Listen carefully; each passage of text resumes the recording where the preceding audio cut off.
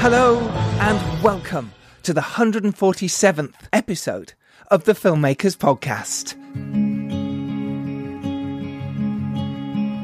This is a podcast where we talk filmmaking from indie film to studio films and everything in between. How to get them made, how to make them, and how to try not to F it up in our very, very humble opinion. Today, we are talking to fantastic writer and director Yaron Zilberman. We talk about his latest feature film, Incitement.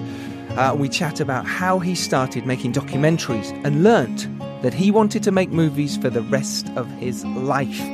We also talk about the important thing about raising money, how he did it for his films. We talk about his process as a screenwriter and working with legends Philip Seymour Hoffman and Christopher Walken on his Hollywood debut, which he wrote and directed, called A Late Quartet. And obviously, we talk about how he made the political thriller set in the Middle East about the real-life story of the assassination of the Israeli president, called Incitement, which is released in select cinemas in America this week. If you are in New York, it is in cinemas now. I had a delightful chat with Yaron. He's a brilliant guy. You are going to enjoy this podcast. Before we get there, though, I am Giles Alderson. I'm a writer, director and producer, and the latest film I produced, A Serial Killer's Guide to Life, is out now. It's in Sky Store. It's online. It's digital. You can go get it and you can watch it. For those of you who have, thank you so much. If you have watched it and haven't reviewed it, please do. It makes a world of difference. Go to IMDb, those of you who've watched the film, and give it a lovely review. It means the world to us. I've also directed The Dare, which is coming out in America and a lot of other places that I'll tell you about on March the 3rd. I will be popping across to LA and various other places for some midnight screenings of the film. I can't wait to tell you about that. Hopefully I'll be over anyway. And The Dare played at the fantastic Panic Fest literally a couple of days ago, and we've been getting some really, really cool reviews from that too. We'll be sharing them on our socials very soon as we have the pre-order link for The Dare, which is out March 3rd. Super excited. Can't wait for you to see it. Update on the other films as well. Arthur and Merlin is in post at the moment, so we're doing VFX and we're doing the score. And Food for Thought, our documentary about animal welfare and the vegan movement, which is happening right now. We are in post. Myself and Dan Richardson, who is making it with me, sat down and we had a great go through the edit that Robbie McCain has done. So, more to tell you about that in the future, but that should be out later this year, as hopefully will be Arthur and Merlin, Knights of Camelot. So thank you all those who came down to the Make Your Film event last week. You were all legends. What an event it was. Wow. Sold out. So much fun. If you're around in March, the next one will be then. Keep your ears peeled and your eyes on Twitter at FilmmakersPod, at Giles Alderson, and you will see when that date will be announced. So get in there quick, get in there early. It is a lovely event. You come network and meet people. And thank you all those who sent us emails saying how much they enjoyed it. Honestly, that makes me and Dom feel so happy, so thank you. So, Rain Dance, if you want to go on the Building a Film Director Career Masterclass with the fantastic Simon Hunter director who made Edie on February the 29th, you can get 10% off. Yes, you can. You just put in the code DIRECTING2020 when you are paying for it. That is the Rain Dance discount we have this week. And do you know what? I want to give some shout-outs to two deserving people who will have their crowdfunders at the moment live. The first one is the fantastic Vanessa Bailey, who is a brilliant actress and director, and her latest short film that she's raising money for is called Small Talk. And it's a short film about life and about men talking. It doesn't sound as exciting when I say it as Vanessa does. Go to the link in the show notes. Check out her video. She describes it very well. She's only £1,000 away from her target. Please support that if you can. And finally, Neil McInnery West. He's making his short film Asylum. Now, he's the director of the fantastic film Containment. And now he's making a short film, which I believe might get made into a feature at the end of that. Can't remember. But he's only £700 away from his target. So if you want to support either of those, please do. Links are in the show notes. Next week's podcast is with Agnieszka Holland, screenwriter and director behind the brilliant film Mr. Jones, which is out next week. Okay, let's get to this week's episode with the fantastic director and writer Yaron Zilberman. Enjoy this week's Filmmakers Podcast. It's my absolute delight to welcome to the Filmmakers Podcast, Yaron Zilberman. How you doing, fella? You well? Fantastic. Thank you. Oh, my pleasure. Absolute pleasure. You are in New York at the moment, right? Yes. Is it freezing? It's a little bit cold outside. Yes, a little bit cold. Not freezing yet, but cold. But cold. Okay. It's same here now. It's just got really cold.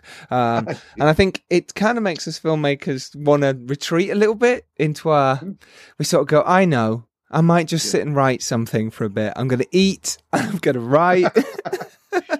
Have you lived in New York all your life? And is that something you always for quite some time. Not all my life, but back and forth with Israel. Mm-hmm. But I moved here after I served in the army, which is mandatory in Israel. Yes, it is. And then I came to the United States. I studied, and here I am making films here, but I also make films in Israel. So it's back and forth. Nice. Yes, because you started off making a documentary in Israel itself, didn't you, when you first...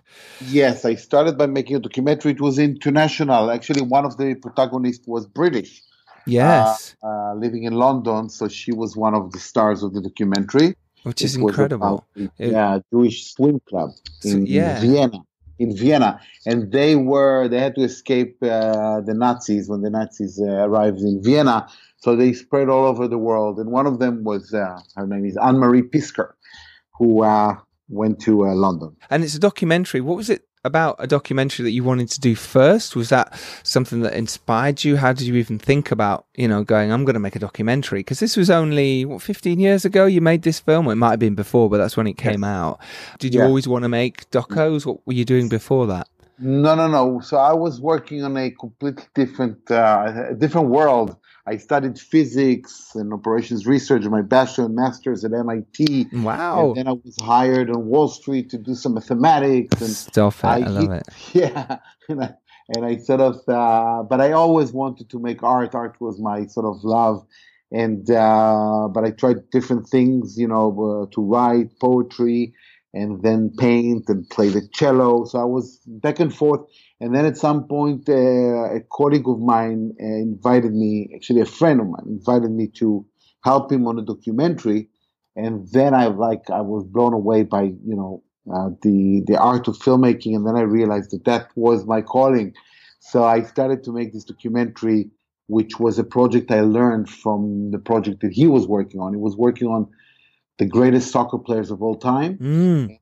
I helped him with that, but then when we started to learn the history of soccer, football for you. No, it's good. It's good. Yeah. We have a lot of American listeners. It's fine. Soccer is cool. Soccer's good. Yeah. So while doing this research, I learned about this Jewish first soccer team, and then I realized there was a whole sports club that was banned from practicing sport because of an Aryan paragraph in Vienna in the 1900. And then I launched into making this documentary, and that was a great experience for me. That I said that's what I'm going to do for the rest of my life, because it really, really was a thrilling journey. Isn't it funny, these little things that we pick up as when we're not filmmakers, and we go, "Oh, I want to do that." Some little tidbit, something in there draws us to wanting to go out and make films and wanting to create and tell a story. And everyone I've interviewed has always had the same sort of journey. It's kind of pretty much been, they were inspired and they felt being on set was incredible, and making a story through the camera was just mind-blowing. And it is. It really is a kind of mind-blowing thing that we can sit and create a story and then go shoot it and people can watch it, and it's fascinating. It must have been fascinating for you. Yeah, it's an incredible experience. And as I said, the first time I turned on the camera, I said, this is it. Yeah. I want to do this for as long as I can. And it got, more and more exciting with every movie. I mean, they're all like your children. Yes, indeed. So that's incredible. But that's how I got it, almost by a chance. So how did you manage to raise any money for Watermarks, or I think it's called Swim in various other countries, isn't it? Watermarks, the way I raised money was that, so I came back So I worked on it, and my first interview was a gentleman in Sweden who was 107 years old. He started the tennis department in that He club. started it at 107 years He old. was 107 years old. He started that when he was a young Okay, young kid in Vienna. fine, fine. So I Yeah, went to. He was in Stockholm. I went to Stockholm to interview him. That was yeah. my first sort of experience with that. Hmm. And with that interview, I went back to research some more, and then I discovered that the story was actually about the women swimmers and not the soccer team, because these women were incredible. They were 80 plus years old, full of incredible stories about femininity and about being young in Vienna, young girl, and about fighting the Nazis in the swimming pools. And I realized that that's actually the story. It's a And great story. yeah, so I went back to New York and I met my friend Jonathan Israel, and he told me he was studying film, and he said, I have a friend who is a major documentary producer in France, in Paris. Why don't we call him? We called him, we told him about the story. He said, hey, come over to Paris immediately. So we went to Paris, we pitched the project to him for several days, and at the end he said, I'll take it to Arte, and we'll make this movie happen. And that's what happened. Arte joined, and then HBO in the US joined later, and the Israeli network, and we made this, using that money and some individuals that story was important for them, and that's it.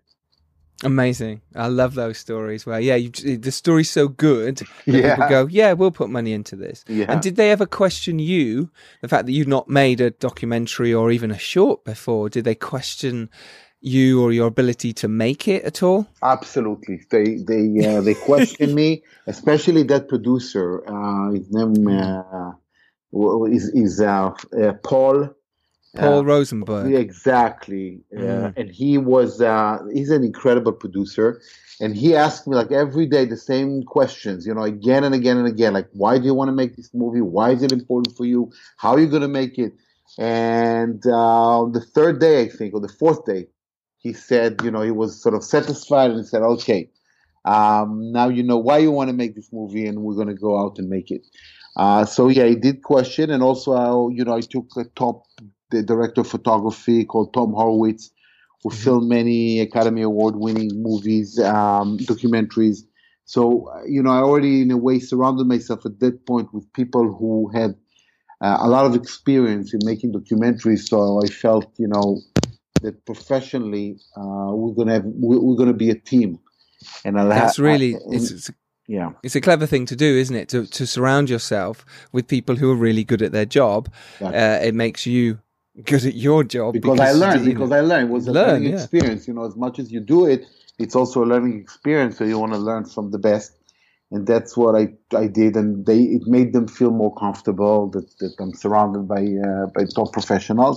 And then I learned myself, and that was the journey at the How did beginning. you get how did you get Tom Hurwitz involved in the first place? Was it Paul, the producer, who brought somewhat an experienced cinematographer on like that? Because it's very difficult for young filmmakers or filmmakers starting out to make their first feature doc, live action, to try and get high-end talent involved. Now, I know you got some money at this point, but still, people have got to take a chance on you as well. So how did you get someone like Tom involved? Yeah, Tom. I mean, the first thing I did was to, of course, watch great documentaries and figure out, who are the DPs that filmed those documentaries. And then I approached, I think, three and interviewed them. And they were Paul managed to arrange a meeting for me with a French DP. Tom, I approached him through the internet. I just found him, sent him an email, explained what I want to do. And he was excited about the story. And he said, let's meet. And once we met and spoke about it, he felt comfortable, doing this with me, and that's how Tom got involved. Amazing. I like that. That's really nice. Yeah. How did you feel then on set when you were making it? What was your As I process? said the first time I turned on the camera, that was in Stockholm. I interviewed this guy who was so exhilarating. As a 107-year-old, he felt like a kid. And the whole dialogue was so natural for me and so much fun and interesting and exciting that I said, wow, I want to meet, it started as a documentary, so I wanted to meet all these people. And then I went back to Israel and I met these women swimmers and they told me these incredible stories. And I just felt, natural. I felt that that's what it's an art form that I did not explore before. As I told you, I tried, I painted, I wrote, I um, played the cello. So I was into, music and arts all my life. But suddenly I realized that actually my talent is more tuned to filmmaking in the sense that it has both the artistic element and it's a big operation too. Mm. So combining these two was fun and natural for me, and that was the start. I love it. I Yeah. love it. So from there, did you want to make more documentaries? Because I know your next film, which is your nice big Hollywood movie, if you like, and we'll come to that in a second. But did you want to carry on, making docs after that, or did you always want to push into working with actors and move forward that way? I think that what happened was just a matter of curiosity. I was really curious to see how a fiction film would work, because now that I did this documentary, I wanted to just explore a new way of making movies. Now, I did not exclude making a documentary, of course, but I said, I'm not going to now run after stories and because you really need to find a great story. And I said, instead of doing that, let me come up with a personal story or something that interests me that I can just actually sit down and write. So it was that kind of approach, just like let's continue to explore. And so I had two stories. One was about the assassination of Rabin, and I sat down with a friend actually in London. I was in London showing watermarks in I think it was the Jewish Film Festival in London. Yes. And so I took several days just walking the streets, just getting the atmosphere, watching movies in London, like sort of art movies that I really, really loved. And from that, you get into a space. And then I said, what would be my next? And I had these two ideas. One, assassination of Rabin. The second was about a string quartet taking, in a way, my family story and try to, say something about that within the world of string quartets, which I really, really loved since youth. And I knew so much about. And then I sat with a friend of mine who was in London, a historian, sports historian actually, and he convinced me that it was too early to make a movie about Rabin's assassination. It was too close to the assassination. He thought that maybe many new information will arise, and maybe I need to wait with that. Maybe the public is not even ready to watch a movie about the assassination. So he convinced me, and then I said, okay, so my next project is the other one that I love so much I want to make. And I started to make that movie about the string quartet. Which is called A Late Quartet. Yes. And it stars Catherine Keener, Christopher Walken, Philip Seymour Hoffman, Imogen Poots, the lovely Imogen Poots, yes, and Wallace Shawn, and many, many other brilliant actors. And Mark Ivanir, too. There's an Israeli actor called Mark Ivanir who is superb. Yes, absolutely right. And now, this is a big film. This is kind of, it says 12 million, but hey, we'll take all that with a pinch of salt. Yeah, exactly. Exactly. It's not 12 million. I don't know where it said that. It was, no, but it was still, like 6.3 million, which is a big budget. It's a big budget. Israel, for sure. For America, it's an independent, it's an independent movie. Like the bracket is really 5 million, and the rest is just what we do a little bit that the unions allow us to do in excess. To get this cast on is a big thing. So let's start talking about how you wrote it. First of all, what your process is as a screenwriter, and then how you actually managed to develop it into this fantastic award-winning film with an amazing cast.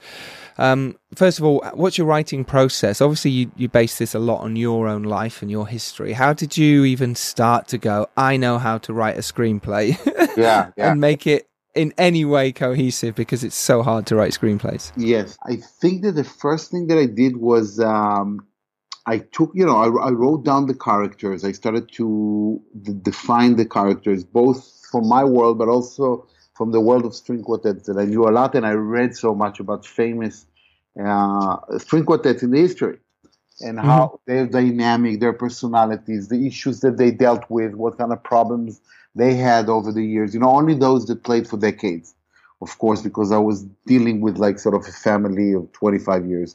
So that the idea was to, research, but then I started to define the characters. That was the first thing. And then I also took a course, like a crash course. It's a 3-day course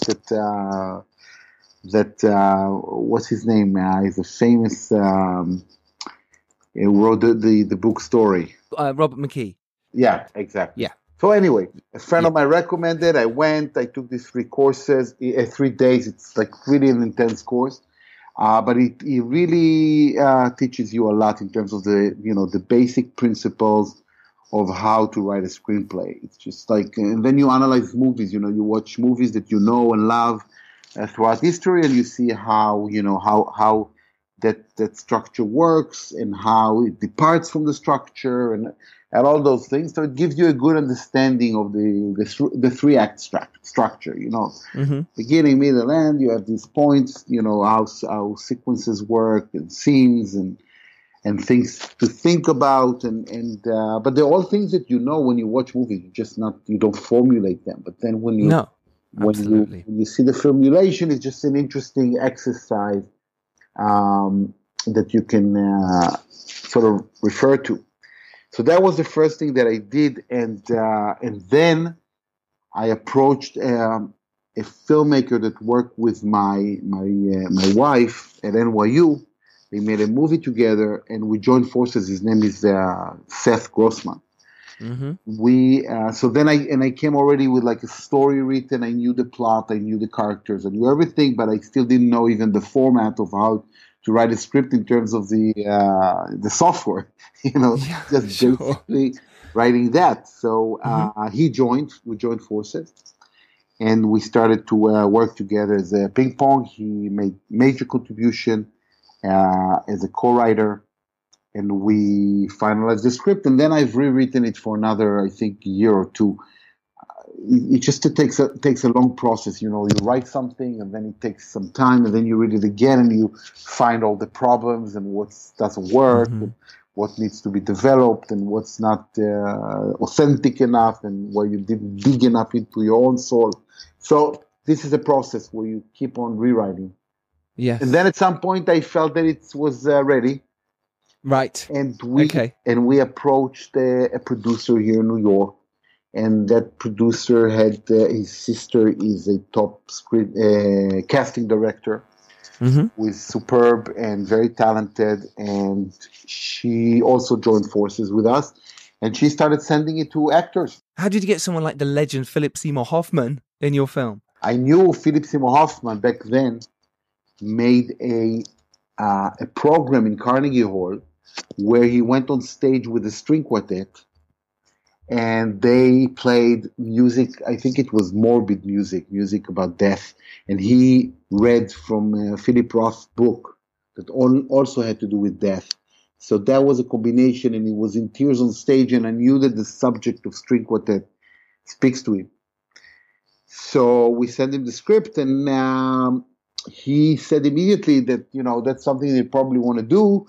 But he's busy for the next year and a half, so he will not be able to. He wants to read it, not to fall in love with it. Mm-hmm. And then we continue to cast the movie, and we, luckily we got amazing actors like Christopher Walken and Imogen Poots and Mark Ivanier. And then at some point, Philip Seymour Hoffman was available again, so he read the script and joined with us. He also wanted to act with Christopher Walken. That was a dream of his. But I think it's the response to the script. I mean, each one of them said to me that this script was actually their character. The character they're about to portray is actually so much about them. To a level where Philip Seymour Hoffman and Walken told me it's the first time in their career that they had a chance to act themselves, like who they really are in a way. Their conflicts, their dilemmas, their world. So I think it's a match between characters, script,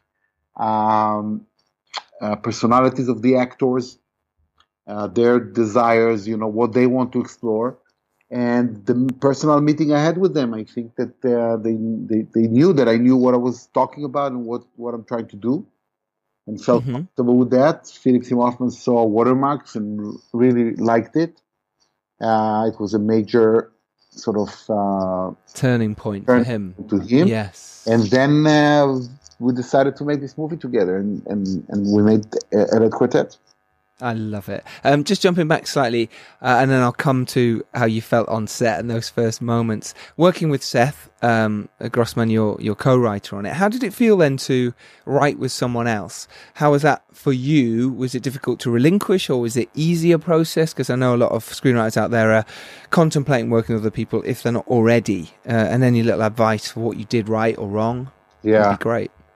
Yeah, I mean, you have to remember that this is a first experience for me. So, I'm not familiar at that point with script writing that much at the beginning. Later I developed an expertise, of course, and now it's a different winning awards for it. Yeah, big ones. It's a different world. But I'm just saying that back then. So for me, and Seth is a very fast writer, very imaginative, and quick thinker, creative. So it was really a joy to work with him. We sat down for hours and hours and hours in my living room, brainstorming, talking, describing the characters, the plot, because that was already written. I mean, the plot was more or less set before that. Not everything, but a lot of it. And I think Seth was amazing in exploring it, developing it, and writing great dialogue for it. So it was a great experience. That is really nice. That's all I can say. Great experience. Then I rewrote it by myself because I really wanted to personalize it. So it had to be more. I had to bring it back close to me as a director. And all directors do that. It's not something special. We all tend to, get a script unless it's a studio movie and it's a different story. But in independent filmmaking, a director always has to eventually bring it back to where his soul is, personal. Well, you've got to bring it back to where your voice is, exactly. His or her putting that stance on it, you as a director or you've got to do that. I think it's very important. Even if it's someone else's script and it is a studio movie, I still think you've got to try and put your own voice on it a little bit. Absolutely. No, you do it as a director. I'm just saying script-wise, it's just a little bit more complex because usually it's been developed for many, many years, and executives are, feel more sort of connected to particular words, dialogue, etc. It's just harder. I'm not saying it doesn't happen. It happens big time. It's just a little bit more complex and more. It's just harder. That's it. Yes, it is. That's all I want to say. Dependent, you have more control, so you can change stuff, and you don't need the approvals and things of that nature. Yes, and I think that's hugely important. It absolutely is. So now you've got your script, you've got your cast, and now you're turning up on set to direct your first live action film, and you have probably one of the best casts that anyone out there listening to this would want in their movie. Catherine Keener, Christopher Walken, Philip Seymour Hoffman, Imogen Poots, all these other names that we listed before. How did that feel walking on set, the rehearsals? I'll tell you, it felt the closest that I can say is that you are on a roller coaster in the highest peak of the highest roller coaster out there, and it just goes slides down, and you're like, that's the situation. You're really trying to hold on to your fears and be able to function at your best, because that's what called for at that point. You have to answer thousands of questions because you're being asked thousands of questions. And and also at the same time, simultaneously, because it's my first fiction film, I have to learn so much. So every second is a learning experience for me. So I had to learn from Philip Seymour Hoffman, from Keener, from Walken. It's just you try to absorb as much as possible about acting, what an actor is, what are they trying to do, what makes them move, what makes them tick, what's going to make the next scene, what you want it to be or what you imagine it to be. Later, I learned how to make it what it could be, not just what you thought it should be. That's, I think, the first experience. You're also very sort of holding on to what you thought or think or prepared, as opposed to what it is and what's happening, and just to go with it. So you learn how to do that too, which is, I think, an important experience for a director. Yes. But that first experience was tough. Every day it was, better and better and better. And at some point I felt totally comfortable and surfed the wave of these incredible actors, but not just incredible actors. I want to mention that the director of photography is also a legendary Fred Elms, an Yeah, it's incredible, amazing. amazing director of photography. He's recently done The Looming Tower, The Night of, the amazing TV series. Yeah, He's an amazing. So he must have helped massively. he helped massively, Yeah. massively with that. It doesn't help you with working with actors. That's a director's job. But we had many we walked in the Frick collection because I wanted that museum and the paintings in the Frick collection in Manhattan to be, they're all, classics from the masters. I wanted to be the inspiration, particular paintings, the inspiration for how the movie would look like. And so Fred and I walked in that museum, spoke about every painting, the composition, the colors, and all sort of elements like that in order to define it. So that was also a great experience for me to see how he executes it, and how a film is being made. Not go to film school. I wasn't on set. It was the first time I was in a fiction set in my life. I remember the day before, the first assistant director just told me, "Yaron, that's how it's going to work out. You go, there's a moment, you go in with the actors, you do the blocking, they're going to go do the makeup and clothes, you come back, and, you work with the DP, there's lighting, and it's, exactly how this whole process is going to work." And so I had to learn in a day. And wow. Oh my gosh. See, I've made quite a lot of short films and promos and brand media before I went to make my first feature film. I'm so glad I did, because it gave me that experience to be on set. Working now, my mind is blown by how this must have felt for you, and the fact you had these amazing actors around you. You must have just been a little bit, in God, your brain must have been in a totally different place. How am I going to deal with this? This is like being in the middle of a fire, but and someone hands you a hose and says, "Right, go on, then put it out." Or this is you just turn up to your own wedding and you had no idea it was happening. That's what it is. What the hell? Really extreme experience. At the same time, an incredible experience, and something that I feel so fortunate that it happened and make. Yeah, and the thing is, you must be naturally gifted at this, because The Late Quartet is a fantastic movie. It's so well directed, and you obviously had the knack for it. Did you? Obviously, you talked with Fred Elms, your DOP, beforehand about your shots. Did you properly plan that out? As in, you're going, right, okay, I'm going to track in here onto Philip's, face, or we're going to move around here. This is going to be a wide. Had you planned all that beforehand? Yeah, we planned that. We had a shot list. It's not as meticulous as actually drawing, but we wrote, of course, all the shots. We knew before, and we went to all the locations one by one, and we planned how we're going to shoot the movie. And so everything was sort of pre-planned. We knew what we shot, what the shots would be, as you said, wide, close, etc. However, to a limit, so that we didn't go to all the various shots, because we left that for the moment.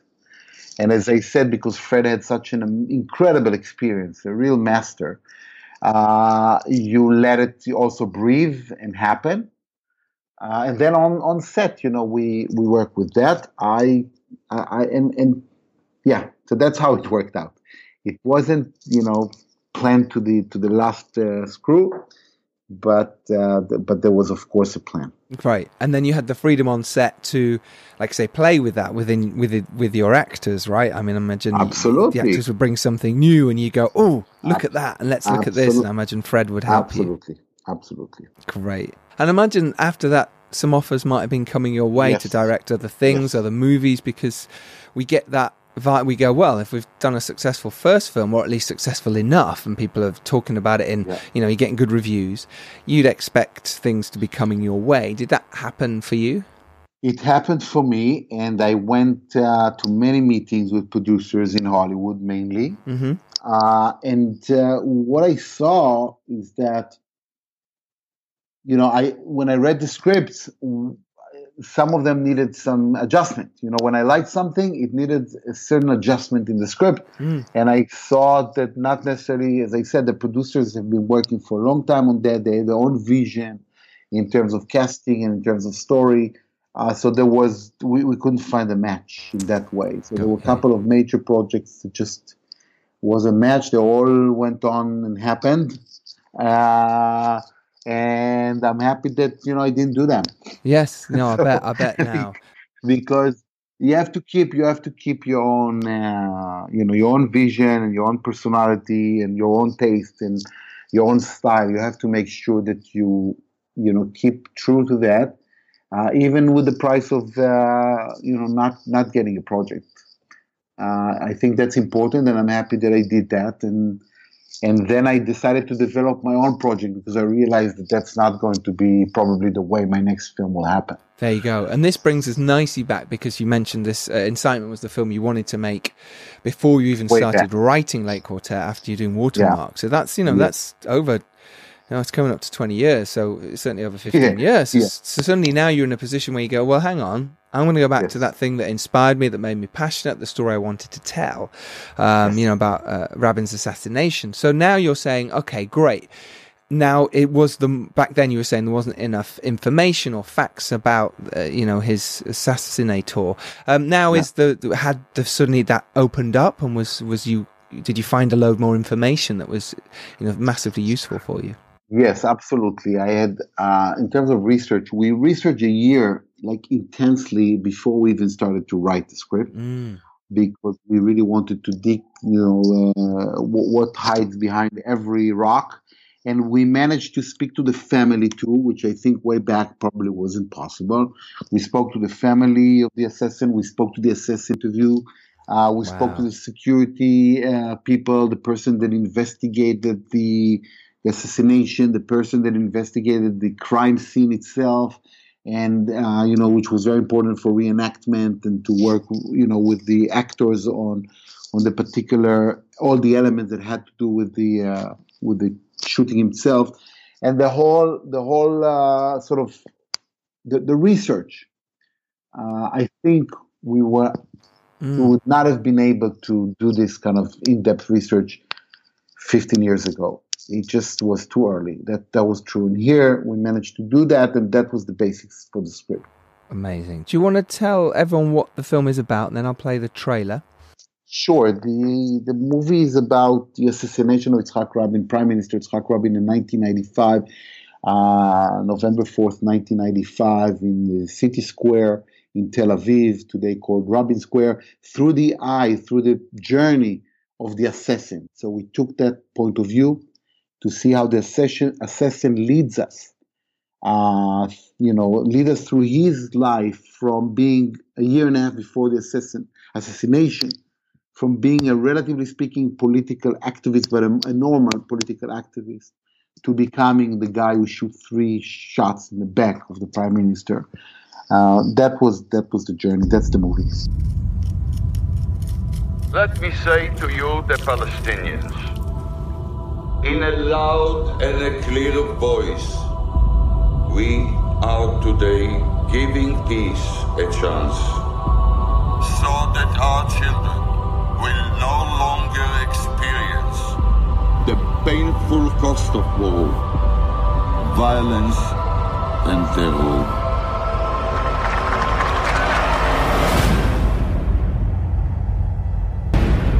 The time for peace has come.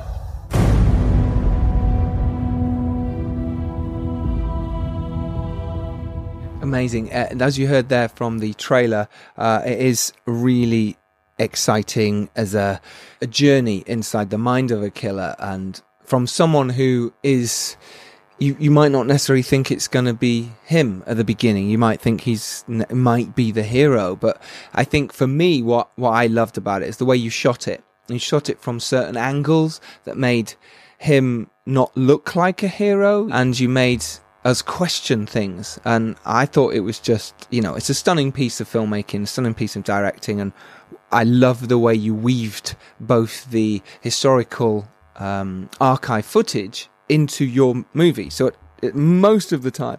Obviously, when Bill Clinton's on the screen, you kind of go, okay, well, that's archived. But most of the time, I didn't know. I didn't know what you'd shot and what was real. And that is a huge, impressive feat that you've done. Thank you. Thank you so much. Did you have any throwback, if you like, any people saying you shouldn't make this movie, political reasons, and in terms of, because it is a touchy subject, this is someone who's killing Israel's prime minister. This must have been, okay, had other people tried to make this movie before? Was the problems that way? Because it's a touchy subject. Yeah, it's a touchy subject, and there were several people, or many people, that try to discourage us. The way I see it now, as a filmmaker, first of all, when I get this discouragement, today I learned that that's exactly when you need to push strong and make the movie. So for me, for young filmmakers, this is like the indication. When people tell you don't do it, that's what you need to go out and do it. My first movie was about 80-plus-year-old swimmers, and I wanted to take them to swim. That's the last scene, is them swimming together in the old swimming pool in Vienna. In the old, I took a swimming suit designer, to design the old swimming suits with the Magen David, the Star of David on it, that they used to swim against the Nazis. So for me, it was, so everybody said, not everybody, but they were saying, oh, it's old ladies, who wants to see old ladies swim? They're 80 plus years old, it's not sexy and all that. And then you make the movie, and then suddenly they see, whoa, this can be, you can treat it in a sexy way. You can treat these women in the most, of course, now it's so obvious to me now, especially when I'm a little bit older, it's so obvious to me. But back then, people try to discourage me and ask questions of that sort. String quartet, the same thing. String quartet, eyebrow, it's so, Beethoven late quartets, people won't be able to associate with this, all that kind of nonsense that you hear. And the idea is that that's exactly where you have a big potential. And then with the assassination, when I heard that, it's exactly the same. So I'm not listening to this anymore. The opposite, it encourages me. I like that. And I can tell you, I pursued a movie long time ago. Eventually, I didn't get the rights for that book, and Martin Scorsese got the right for that book. And it's about there was a sort of Holocaust level genocide in Congo by the King of Belgium, Leopold. And so it's called King Leopold's Ghost. An incredible historical story. And again, when I was approaching it and I spoke to producers in Hollywood, I was, told, it's too this and too that, and it's too tough, and why go there? And it's, all sort of people discourage you. And here it is now. I read an announcement yesterday that it's being made. Ben Affleck will direct. Amazing, and I love seeing that, although it was a story I pursued and he got it, which is lucky for him. I love that I see it again and again happening. You just have to. The tough subjects are hard, but they deserve to be told. Not just deserve; they are the ones that are so important to be told. Yes, it's having your own a niche, if you like. Like all three of your films have a very specific niche.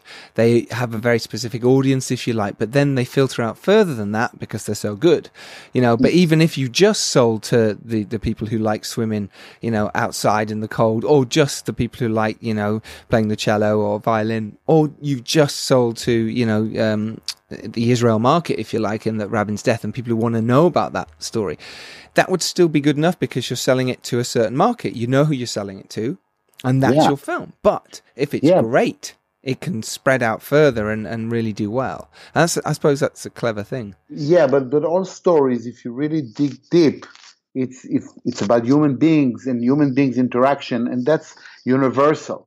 It's universal. It's not about a string quartet. It's about any relationship. It can be in the workplace. It can be a family. Like everybody's got a family.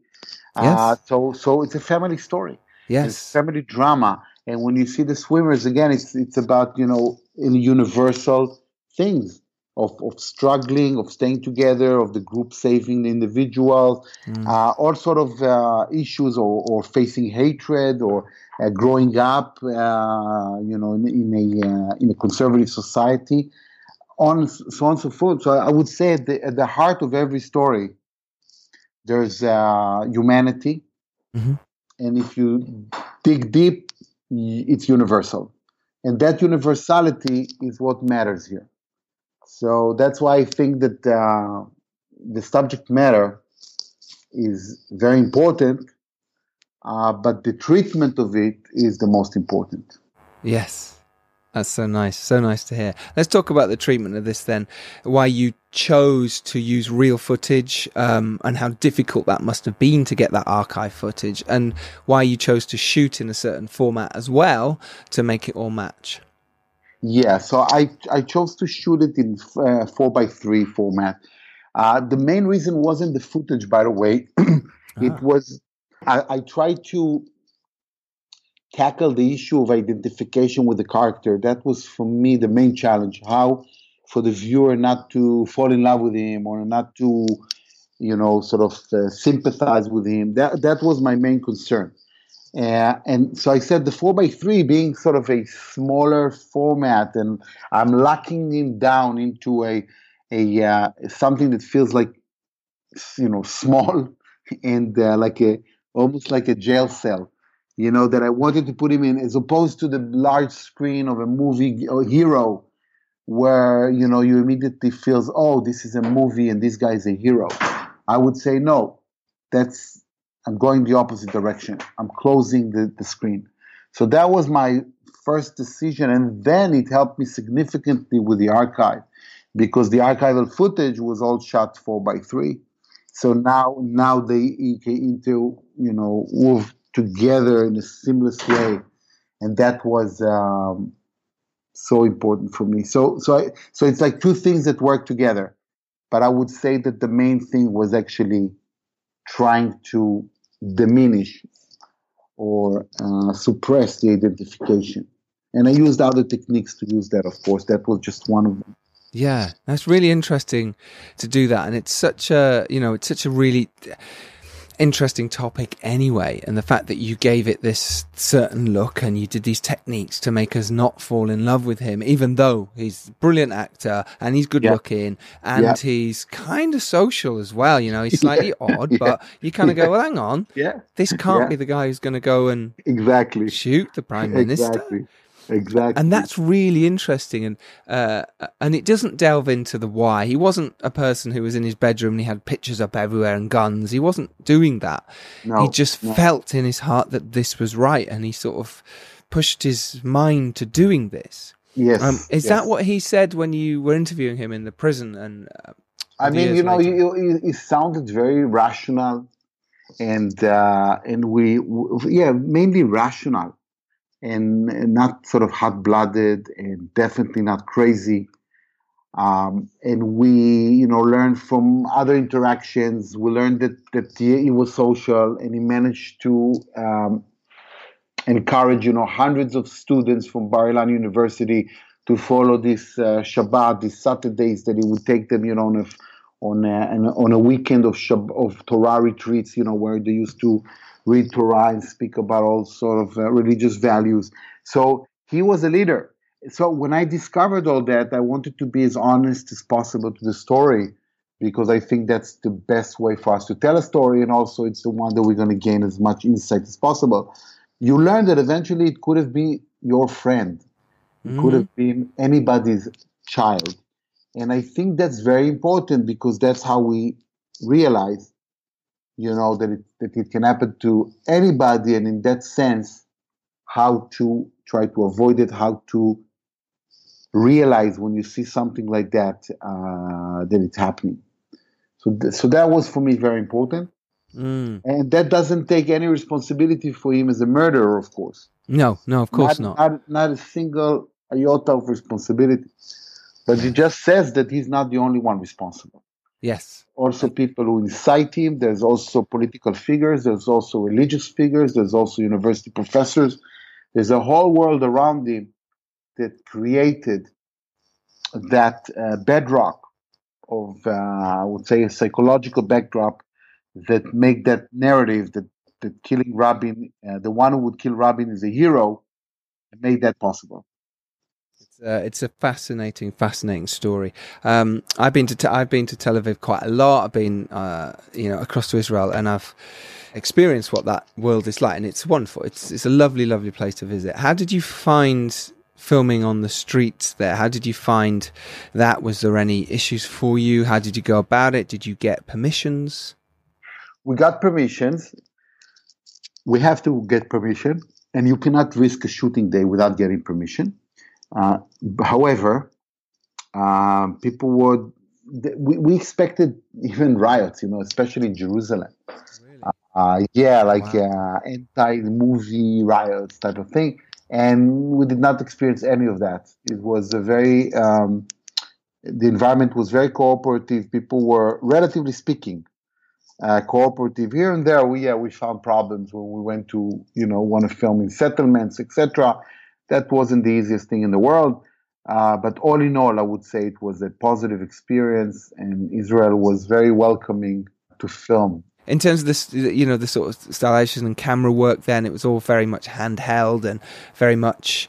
It was like we were following this, soon to be terrorist around, but we didn't know how he was going to do it. In terms of me, I didn't know the full story, so it's really interesting to listen. And my partner actually sort of remembered it differently in her mind. She was like, I'm sort of someone older who did this, and all these stories that had come out over the years of sort of myths and different bits and pieces. I suppose it's really interesting to go for you to sort of go, I want to put the record straight a little bit and say, look, this is kind of what happened.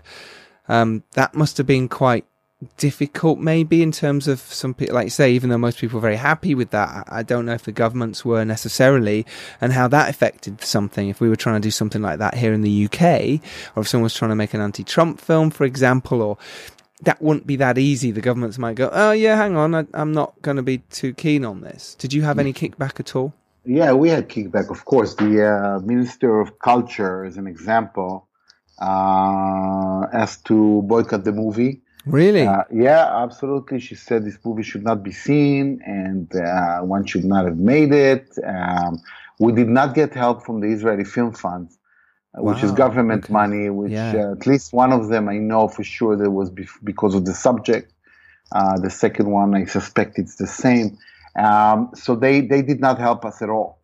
Why do you think that was? Because they were afraid of the subject matter. They thought that we're letting the murderer sort of, they were afraid that we're making him a hero.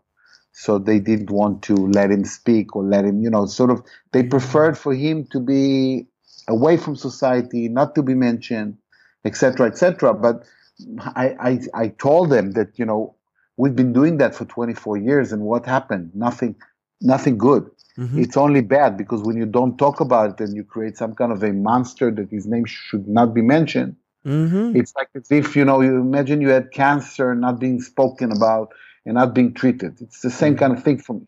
You don't speak about it. You don't talk about it. Eventually it grows and takes over the country.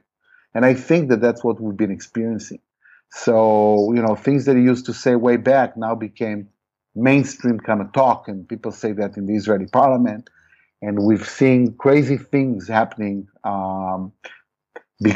politically speaking, and socially, because of the fact that we decided not to speak about it. So I think it was a mistake, and I think the film funds made a mistake as well, of disregarding the movie. So the culture minister also did the same. And when traditionally when you win an award, the Ophir Award, which is the Israeli Film Academy Award. Yeah, this is big award. You expect the Minister of Culture to call and congratulate you, right? But she, of course, would do that because she went against the movie, because the movie criticized her boss, which is the Prime Minister, Benjamin Netanyahu, and she's his PR person. So she wouldn't do that, the opposite. She went against the movie. Wow. But it turned out always to help in the box office, so that's always great. Well, did the film do well in Israel? How was it received there? Yeah? Very, very well. We were surprised. There's huge outcome at the box office. People watch it. Schools order it. Schools watch it. Like high schoolers go. Like principals take the entire, high school to watch the movie in theater. We screen it in in many sort of the army wants to see it. We've been getting great response for the movie, so we're hoping that it's going to help make a change. Yeah, when absolutely. I say make a change, is to have a voice against incitement. Yes, which politicians use today too often. There you go. And it's picked up by West End Films again in the UK, which is fantastic, as well as your TV series Valley of Tears, which is one you mentioned earlier as well, which is just wonderful. That must be great in post on that. How was that, doing a TV series then from a feature, doing a longer process? It's completely different. So I think I took the whole improvisational aspect of it even one step further.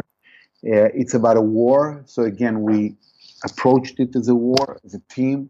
We were all in it. The actors were superb. The team, the crew was unbelievable. And we filmed a lot in the north of Israel, in Ramat Golan, under tough conditions, very, very cold in the morning, very cold in the evening, but very, very hot during the day. That combination, you change clothes 3-4 times a day. So it was, and also you have tanks exploding and people shooting. It's a different kind of experience altogether.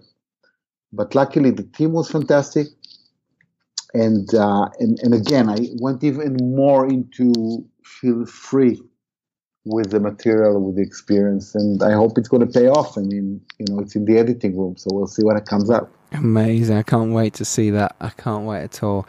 This has been wonderfully fantastic. Thank you, Yaron. Your story is just really inspiring. Could you give some advice then for filmmakers out there wanting to go out and make their first film or make their second film or be proactive? Is there anything you can say that you haven't already? Yeah. Again, I can only say that, keep on doing it, fight hard to make them.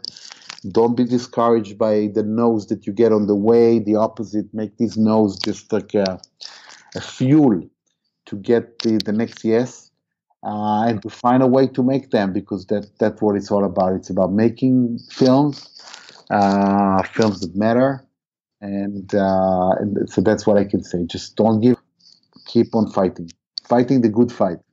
I love it. It's so true. Yeah, if you want to be a filmmaker, go out and be a filmmaker. Fight. Forget the no's. Exactly. They don't want to work with you, and you don't want to work with them right now. Exactly, and keep on moving, because there will be people who want to work with you, and that's the beauty. That's the beauty of it. The no doesn't mean anything about your project.